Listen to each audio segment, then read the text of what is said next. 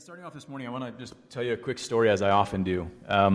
Not too long ago, Otis, my 6-year-old son, and I, we went to the mall because we needed to get a gift for a friend. And it was his choice to want to go to the mall. He had set in his heart and in his mind something that he wanted to get for his friend that had like a certain meaning and a certain purpose.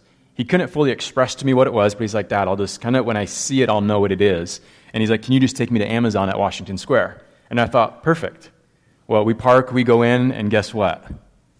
Amazon is closed. Did you guys know that? They shut down the Amazon store. And for him, like, his world was rocked because he's like, does that mean we're not going to get any more packages delivered to our house? Like, he thought it meant like Amazon was done. For me, I was like, oh, the irony that this used to be a Barnes & Nobles that got shut down because of Amazon, and now they put up their own store, and then now they're shut down because of all kinds of stuff. But we both sat there like, oh, gosh, what do we do? And so he was totally bummed, and so here we are, we're at the mall, and so we just start walking around, and I'm thinking in my head, like, let's go to Dick's and get him, like, sports something. Let's go to, this other store and get him, a toy, this and that. And in his heart and his mind, he wasn't going to settle. Like, that just wasn't going to cut it. So after walking around for a bit, I just said, we got to find one of those maps. You know what I'm talking about? Like, you go find that big mall map, and of course on there, there's a dot. And what does the dot say? Do you guys remember? You are here. And so as we're standing there in this place, I just started reading to him. Do you want to go get something here? Do you want to go get something here? How about here? And he just goes, no, Dad, I just don't want to do it. Like, I just don't. Can we just go? And so there we were after a while. We leave Washington Square empty-handed. And I was on one hand, honestly, like, disappointed. We had just spent probably close, it was like 45 minutes, right? By the time we get there, we get over our disappointment, we walk around, we get there, and you are here. But on the other hand, I was really proud of him. I was proud that he didn't settle for a lesser vision or a lesser something else than the impact that he wanted to have through the gift that he wanted to get for his friend. And so guess where we went? Off to Powell's. And the moral of the story is what? Buy local. No, it's not. The moral of the story is, I love the fact that he made a choice based upon the impact that he wanted to have in someone's life.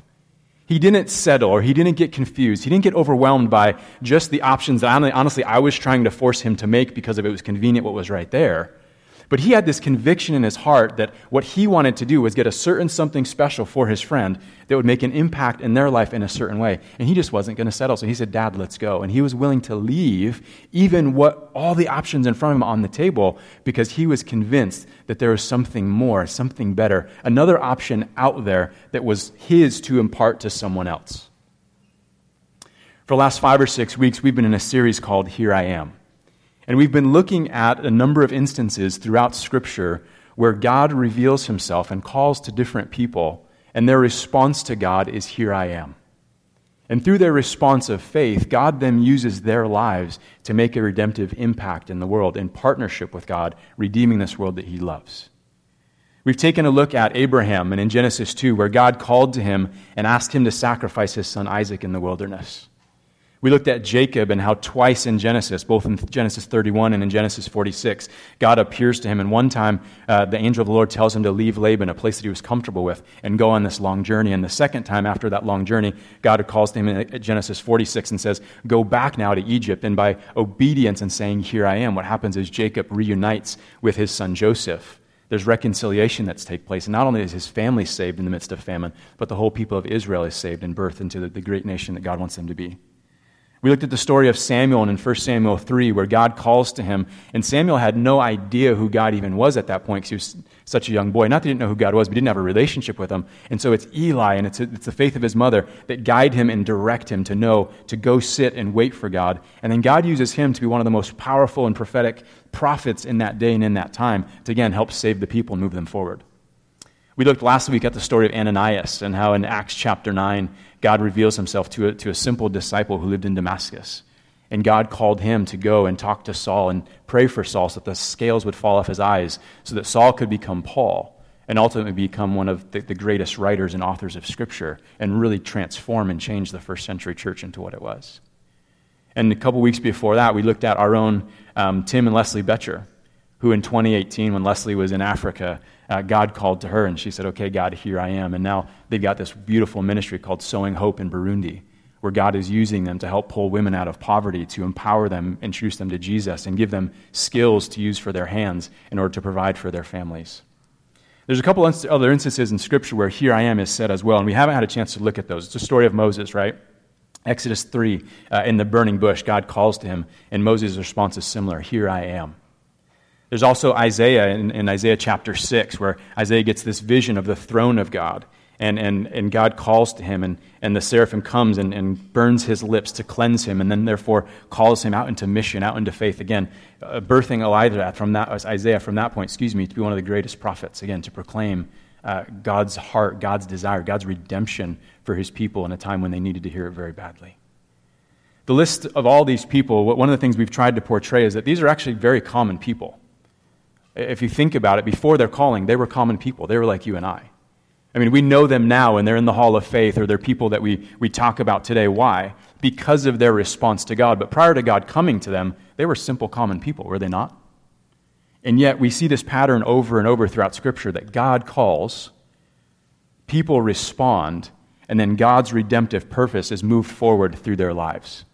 Again, people not very different than you and I, not special by any means, not renowned, nothing other than God, out of his love, out of his grace, pursued them first. And they had a faith that allowed them to say, here I am. But from that point on, that's why they're famous. That's why we know them.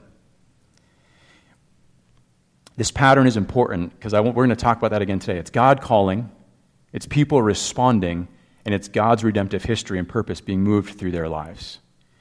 The other reason why this is important is because when we kicked off this series 6 weeks ago, one of the things we talked about was that what happened in Genesis 3 is the exact opposite of what happened in all these stories. Or what happened in all these stories is the exact opposite of what happened in Genesis 3. Right, in Genesis 3, in verses 9 and 10, it's after the fall, and God comes and he pursues Adam and Eve. And do you guys remember what happened? God says to him, where are you? Kind of putting that little map, if you will, in front of him and giving him that little red dot, trying to get him to think about, where are you? What are you going to do here? And he calls to him, he says, where are you? And what was Adam's response? He doesn't answer the question other than to say that I heard that you were coming, I heard you were walking, I heard you were on your way, I heard that you were pursuing me, and I knew now that I was naked, and so what did I do? I hid. His shame overtook him, and then God responds to him again, and what does he do then? Then he blames, and he says, the woman that you put with me, she did this thing, and so now I'm here where I am. And again, I don't think God was asking the question, Adam, where are you? Because he didn't know, right? Come on. It's his garden. He created it. He knows where they are. But I think what God was doing was giving Adam and Eve a second chance. I think what he was doing was asking a question to try to help them to see and understand, again, not physically where they were, but to ask, where are you? So that they would think about the condition of their heart, think about the condition of their relationship, think about where they were into relation to God at the time and what God's heart was towards them. And I think God, again, was giving them a second chance.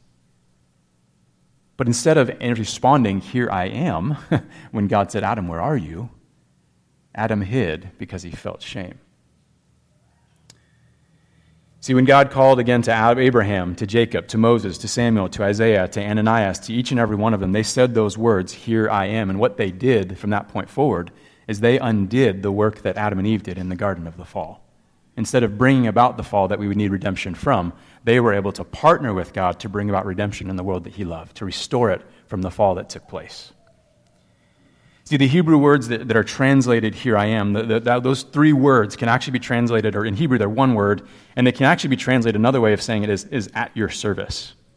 That when each one of these people said to God, here I am, they were saying to God, I'm at your service. Again, it wasn't about their physical location, but it was about where they were in relationship to God. It was about their heart posture towards God. It was about them having an understanding and awareness of who God was and what he wanted to do, and them saying, God, I'm right here. I'm in this place. I'm at your service. Ultimately asking back to God a question of, God, what would you like me to do? Here you are, God, and you're coming to me, a simple human. What is it that you would have me do? I want to look today at another place in Scripture that we haven't talked about yet, because there's one more person in Scripture who's recorded as saying those exact words, here I am.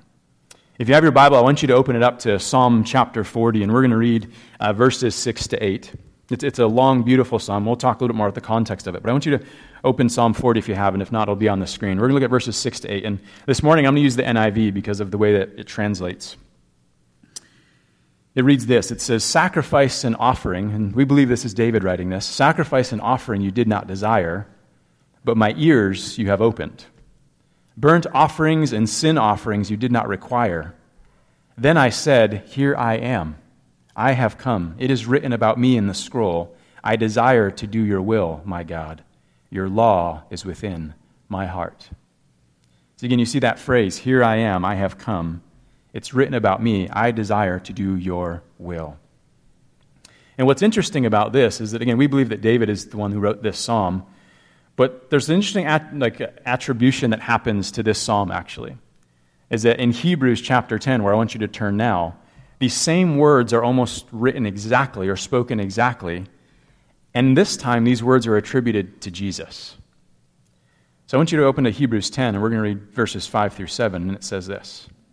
It says, therefore, or consequently, again in the NIV, therefore, when Christ came into the world, he said, sacrifice and offering you did not desire, but a body you prepared for me. With burnt offerings and sin offerings you were not pleased. And then I said, here I am. Some of your translations may say, behold, but here I am. It is written about me in the scroll, I have come to do your will, my God. So why is this important? Why do I want us on this last day of talking about this series of Here I Am and our invitation to participate in that? Why do I want us to look here? See, here's the thing, right? We've looked again at Abraham, Jacob, Samuel, Ananias, the Betchers in our own community. We're not followers of any of them, right? We're not disciples of them. We can be inspired by these people. We can be inspired by these historical stories. But ultimately, each of us and the call in our lives is to be followers of Jesus. Would you agree with that? To be followers of Jesus, right? And our call is to be in relationship with God through Christ and to become like Christ in heart and in character and in word and in deed, and so that God's redemptive purposes can be moved throughout history through our lives and our participation in that story. And what all these stories have been pointing to is the fact that God's redemptive heart, God's redemptive purpose, God's redemptive will is always and only going to be found in Jesus Christ.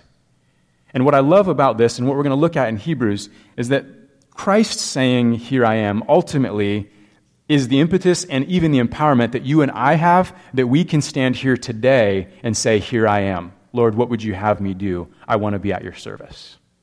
Again, we can be inspired by those who in history past have said it, but if you and I actually want to live as disciples of Jesus, followers of Jesus, and live into the reality of the invitation that God wants to use your life and my life to be a part of bringing about healing and redemption into this world, you and I don't just need to be inspired by historical figures who said it in the past. You and I need to know and understand that we stand here as followers of Jesus, following the one who ultimately said it for the final and last time. And not only are we followers of him, but we're empowered by him, that his same spirit, his same heart, his same ability that said, Lord, here I am, I've come to do your will, that's the empowerment that we have, that you and I today can say, Lord, here I am, what would you have me do?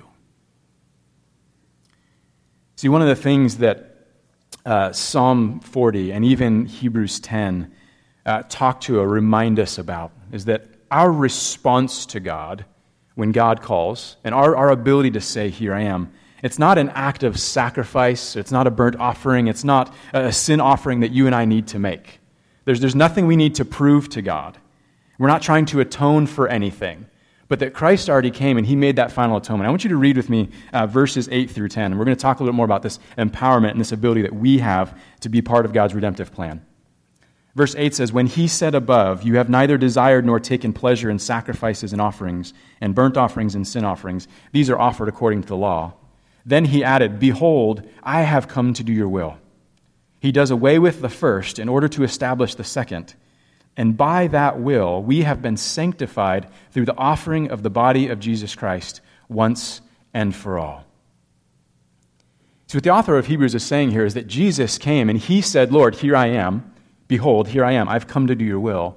And his saying of that frees us and empowers us to do the same. In verse 10, he says, by that will, he has sanctified us through the offering of the body of Jesus Christ once and for all. He's sanctified us. What has he done? He's set us apart. He's made us holy. He's come and said that my purpose coming into this world, my saying, here I am, God, here I am, Father, I've come to do your will. Jesus acknowledging that his will was ultimately to go to the cross, to die for us, to rise again for us, to do away with the record of sin that was held against us. That frees us so that, again, when God comes to us and invites us to partner with him, whether that's in going to pray, that going to serve, whatever that looks like in your sphere, in your realm of influence, When God comes to us and we respond, again, we don't have to prove anything. The pressure's off. We have the ability to say yes and to respond. Again, and it's not about showing or proving to God. Christ has already done that for us. He's already set us apart in this place, that we have the freedom to do that as a response in worship, as a response in gratitude, as a response of love. It's when God comes to us and says, hey, where are you? We don't have to run and hide in shame as Adam and Eve did. But we can stand and go, honestly, Lord, here I am. Here I am. And we can acknowledge and take stock of where's my heart? Where do I feel like I am in relationship? And know that I have the freedom to do that, not trying to have to prove anything to God, but Christ has already paid it. He's already done it. There's no offering, no sacrifice that needs to happen. I can stand in the freedom of that grace and really discern and go, God, what are you doing here? Where are you inviting me to? So why is that important? See, I think sometimes you and I as followers of Jesus, we think that in order for me to respond and say, here I am, and go be a redemptive force in this world, I think sometimes we think we have to be perfect. You know what I mean? I think sometimes we stand at the mall in that map and we feel like the pressure of the world, the pressure of dad is going, would you just pick something, please? Like, these are the only options in front of you. Would you just pick something so we can move on? And the reality is that no, the grace of God and what Christ has done in already setting us apart and saying the here I am, that is the here I am above all others, that has freed us to be able to look and to go, no, and to remember there are options beyond the pressure that the world is giving us to say and try to be and do something. And it's okay to be in process as well. When we say, here I am. See, every single one of the stories that we looked at, again, they were common people before God called them. They had all kinds of failure and mistakes in their history, even before God came and called to them. And even after they said, here I am, do you know what? They still had a bunch of mistakes and failures after that. But it wasn't about their perfection or their need to perform, even in their responding of here I am to God. It was about God's power wanting to work through them.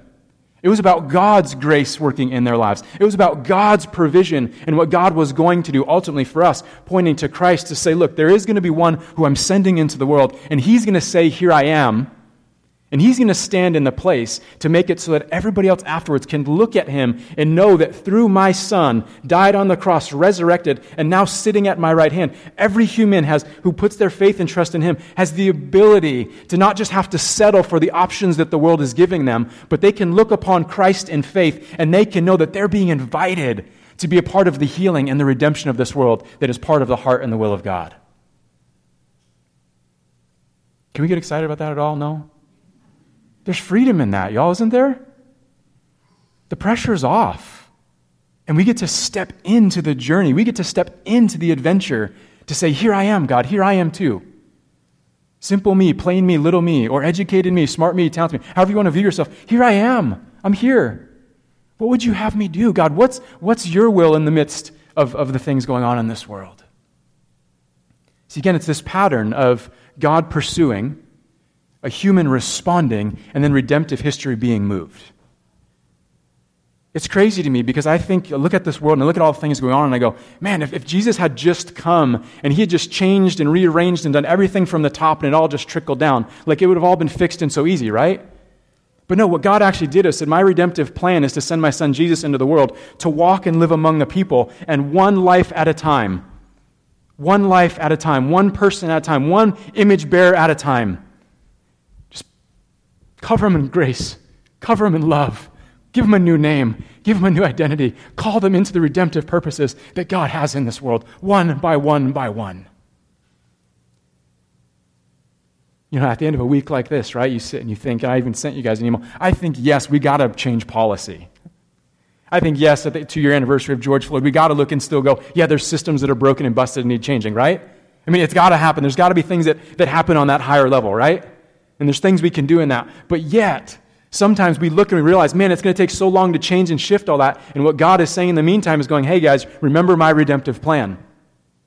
It's me, the God, the creator of all, sending my son into the world to interact with every single human being one by one. And he comes to us and says to our lives, would you be the one that would say, here I am, so then I can call you to move, and you interacting with one other person, you interacting and engaging in one other person's story, being a conduit of my love, of my grace, of my goodness. God's redemptive plan is God pursues one person, that single person responds, and then we see redemptive history moved to that individual. Missio, where are you today? if we're standing at that map trying to decide what options do I have, what do I want my impact to be, where are you today? What's God stirring in your heart? I love that the author of Hebrews goes on and he says, through verses 11 to 14 is where I want to look next, and he says, every priest stands daily at his service, offering repeatedly the same sacrifices, which can never take away sins. But when Christ had offered for all time a single sacrifice for sins, he sat down at the right hand of God, waiting for that time until his enemies should be made a footstool for his feet. For by a single offering, he has perfected for all time those who are being sanctified. Two key verses here I want to look at. Verse 12 said, but when Christ had offered for all time a single sacrifice for sins, when Christ said, here I am, I'm here to do your will for me is to die on the cross, I'm going to do that, he offered a single sacrifice again, so there never has to be another sacrifice again. And then what does it say he did? It says then he sat down at the right hand of God. And he's waiting now until his enemies become his footstool. What does it mean that Christ sat down then at the right hand of God? See, what it means is that Christ did what he was supposed to do. He fulfilled it. And he is sitting right now at the right hand of God, sitting enthroned above the circle of this earth that he loves. But he's not far off and removed. He's still working in and through it. How? Again, the author goes on and says, for by a single offering, he has made perfected for all time those who are being sanctified. Who's he talking about? He's talking about you and me. I want you to look deeper at verse 14 with me. Let's read it together. Can you guys do that with me? Can you guys see it up there? Ready? For by a single offering, can you guys read with me? Ready? 1, 2, 3. For by a single offering, he has perfected for all time those who are being sanctified. Does anybody see the confusion in that verse? Oh, am I reading a different translation? My bad. Excuse me. No. Yeah, let's read yours. Ready? Verse 14. 1, 2, 3. For by that one offering, he forever made perfect those who are being made holy. There we go. That sounded good. Does anybody see in verse 14, what's the confusion? What's the problem with verse 14?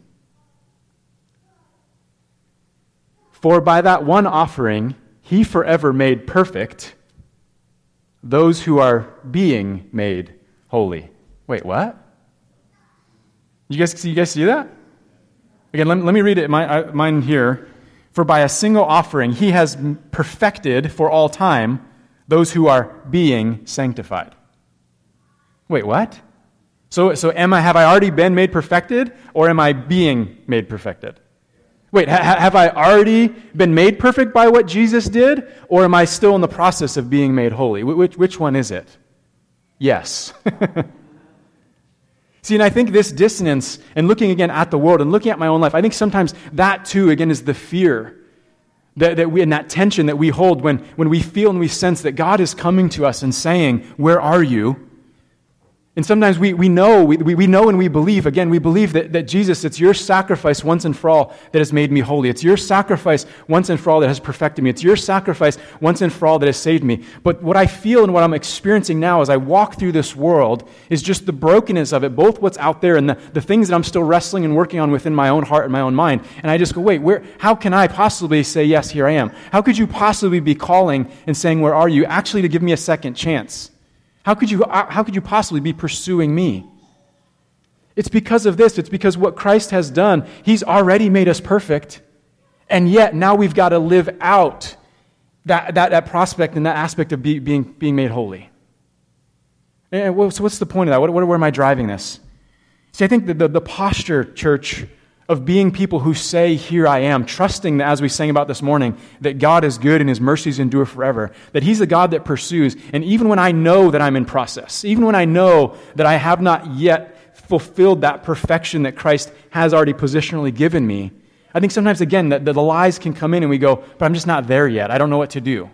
And it can be fear of risk, it can be fear of failure, it can be fear, all these kinds of things. And what this verse is telling us is that's kind of the way it's supposed to be. God is good. His mercies do endure forever. Christ has come and he has made that offering of sin sacrifice once and for all. He is sitting, reigning and ruling above the earth with the Father and with the Spirit. And he is waiting until his enemies become made his footstool.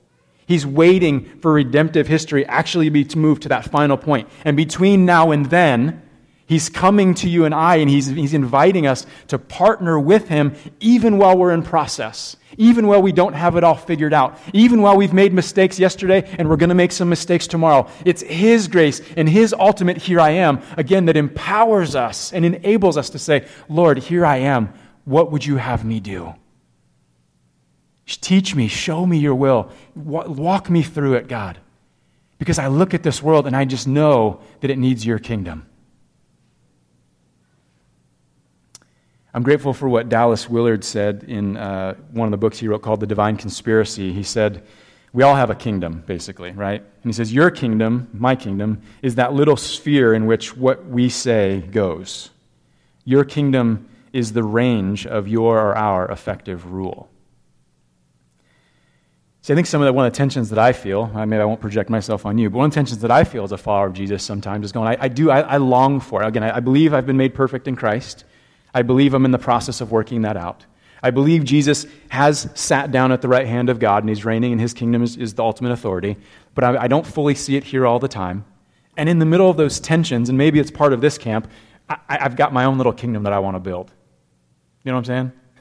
Like, I got the stuff I want to do. I got the things that I think will be right. I'm standing over my son saying, would you just pick something because we got to get out of here? You know what I'm saying? Like, this kingdom is where my reign and my rule, my effective, my voice gets to say what's going on. What Dallas Willard is going on to say here is saying, again, you and I have a kingdom, and the reality is it's just not very big. And we need to just accept that reality. But to accept the reality that in the midst of that, the one who is the King of Kings, the one who is the Lord of Lords, the one who is sitting at the right hand of God, he's invited us into relationship with him. And it's for the purpose of us partnering with him in his kingdom. It's so that you and I can enter into the story again, enter into the adventure. And through that process, guess what? That's actually where we become perfected. The perfection has already been given to us in Christ, and it's through the process of realizing that it's not about my kingdom, but it's partnering with God in his kingdom and his effective rule that I actually become what I already am in Christ. I actually become what I can acknowledge I'm just not yet. Does that make sense? Are you tracking with me? See, it's the posture of saying, here I am. It's the simple prayer of saying, here I am, that joins us to God for his will and his kingdom. And that actually moves us into that place where we can become more and more what God desires for us to be. And the more we say, here I am, God, yes, it's about your kingdom, not the one that I want to build, the more we actually pursue, become more sanctified, and the more then God's kingdom comes and his will is done on this earth as it is in heaven. You guys following, tracking with me? And as we've looked at in all these stories, it's not easy. Nobody ever said it would be. In fact, Jesus told us it wouldn't be easy, right? Do you remember that? He said, I'm leaving, but don't worry, I'm not leaving you as orphans. I'm sending my Spirit. And he also said, I'm leaving, but you can't come with me right now. And in this world, you're going to have hardship, you're going to have trouble, but don't worry. Take heart. I'm sending you my Spirit. Take heart, I've overcome this world. Again, he told us we were going to be in process. We were going to feel this out. And yet, redemptive history was going to move forward through you and I when we can say, here I am, God. What would you have me do? I want to finish these verses here in Hebrews, this section of Hebrews 10. Because again, today we're going to take communion together. And I love what verses 15 to 18 say. It says, this is going to be messed up translations again. Did I mess this up big time? I'm so sorry.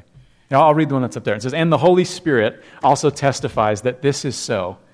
For he says, this is the new covenant I will make with my people on that day, says the Lord. I will put my laws in their hearts, and I will write them on their minds. Then he says, I will never again remember their sins and their lawless deeds. And when sins have been forgiven, there's no need to offer any more sacrifices. See, I love that the author of Hebrews finishes up this portion in this section talking about Christ's sacrifice once and for all. Because he talks about, and he brings in the full picture of the Trinity. He talks about Holy Spirit. And how Holy Spirit actually bears witness to us or bears witness for us and reminds us that there's a new covenant that you and I have been brought into. That there's a new covenant and a commitment and a faithfulness where God's law is written on our hearts and written on our minds, where our sins are no longer remembered by God. And even as Holy Spirit works in our lives, our sins and our lawless deeds, they get removed from our own heart and our own mind. And we're reminded that we're forgiven. We're reminded that there's a freedom that we live in. We're reminded that there is a grace that abounds to us. Again, not because of anything that we've done, but because of what Christ has done when he said, "Here I am." And again, it frees us, church. It gives us the ability to risk. One of the things that I love about this community is the faith risks that I'm actually seeing people take. I love that last week after talking about the story of Ananias, somebody emailed me and they said, I felt just like the Holy Spirit was saying to me during Sunday expression that, yeah, there was going to be an invitation for me. And they went hiking, and in hiking, met somebody in the parking lot, and they're kind of a more quiet, reserved person, and they just talked about the fact that they felt that they were supposed to talk to this person, and they did. And this person just started opening up and telling their story. And they said, "Hey, can I pray for you?" And they prayed for him. And the person was like, it was just amazing, that God could use me in that moment to pray for a random stranger and give them encouragement when all I did was go for a hike. Yes, he can do that. He wants to do that. You, one person responding to God's invitation, moving forward redemptive history. Now, do we know what's going to happen in that person's life? No, not necessarily. Did they all of a sudden come to know Jesus and their lives change radically and everything's perfect and pretty in their world now? We don't know. But was that one person faithful? Did they take the risk to say, "God, here I am. I feel the prompting. I'm supposed to pray for this person"? Did they do that? Yeah, I love that. The exercising of faith, them working out, coming more towards this place of sanctification, this place of perfection. I love another email that I got. A gal said, somebody was walking through my yard and they asked me a question, and it's a question I often shy away from, but this time I gave them the question, and actually answer of this question pointed to the fact that I'm a follower of Jesus, and they said it actually wasn't horrible. I took the risk, and it actually wasn't that scary. It actually didn't come and bite me in the butt. And then guess what? They got another email in a couple days, and that person walked through my yard again, and we're continuing having more conversations. Wow. Just because they felt compelled to say, "Okay, God, here I am. I feel the prompting as I'm talking with this person that I'm just supposed to, out of the grace you've given me, speak of that grace with someone else." And now they've started this relationship where we can begin to pray and go, "God, yeah, continue to water those seeds, Lord. Continue to bring about redemption, Lord." You know what I mean? You guys tracking with me? God speaks. We get to respond. And when we do, God moves forward his redemptive plan of restoring this world back into relationship with him and being healed by his love. And you and I, one, we get to be a part of that when we say, "Yes, God, here I am." Kel, I want to invite you and Thomas to come and lead us out. And here's the question I want to leave you with this morning. What's God stirring in you right now as you hear this? What's God stirring in you right now? Where and how is God calling you, inviting you into deeper relationship with him and into a posture of saying, Lord, here I am. God, I want to be available. I want to encourage you this morning, again, as we take communion, to wrestle with that question. God, what are you stirring in me? To wrestle with it with God. In a sense, again, take out the map, if you will, and here's the dot. It says, here you are. Think about, where are you relationally? And what is God inviting you to?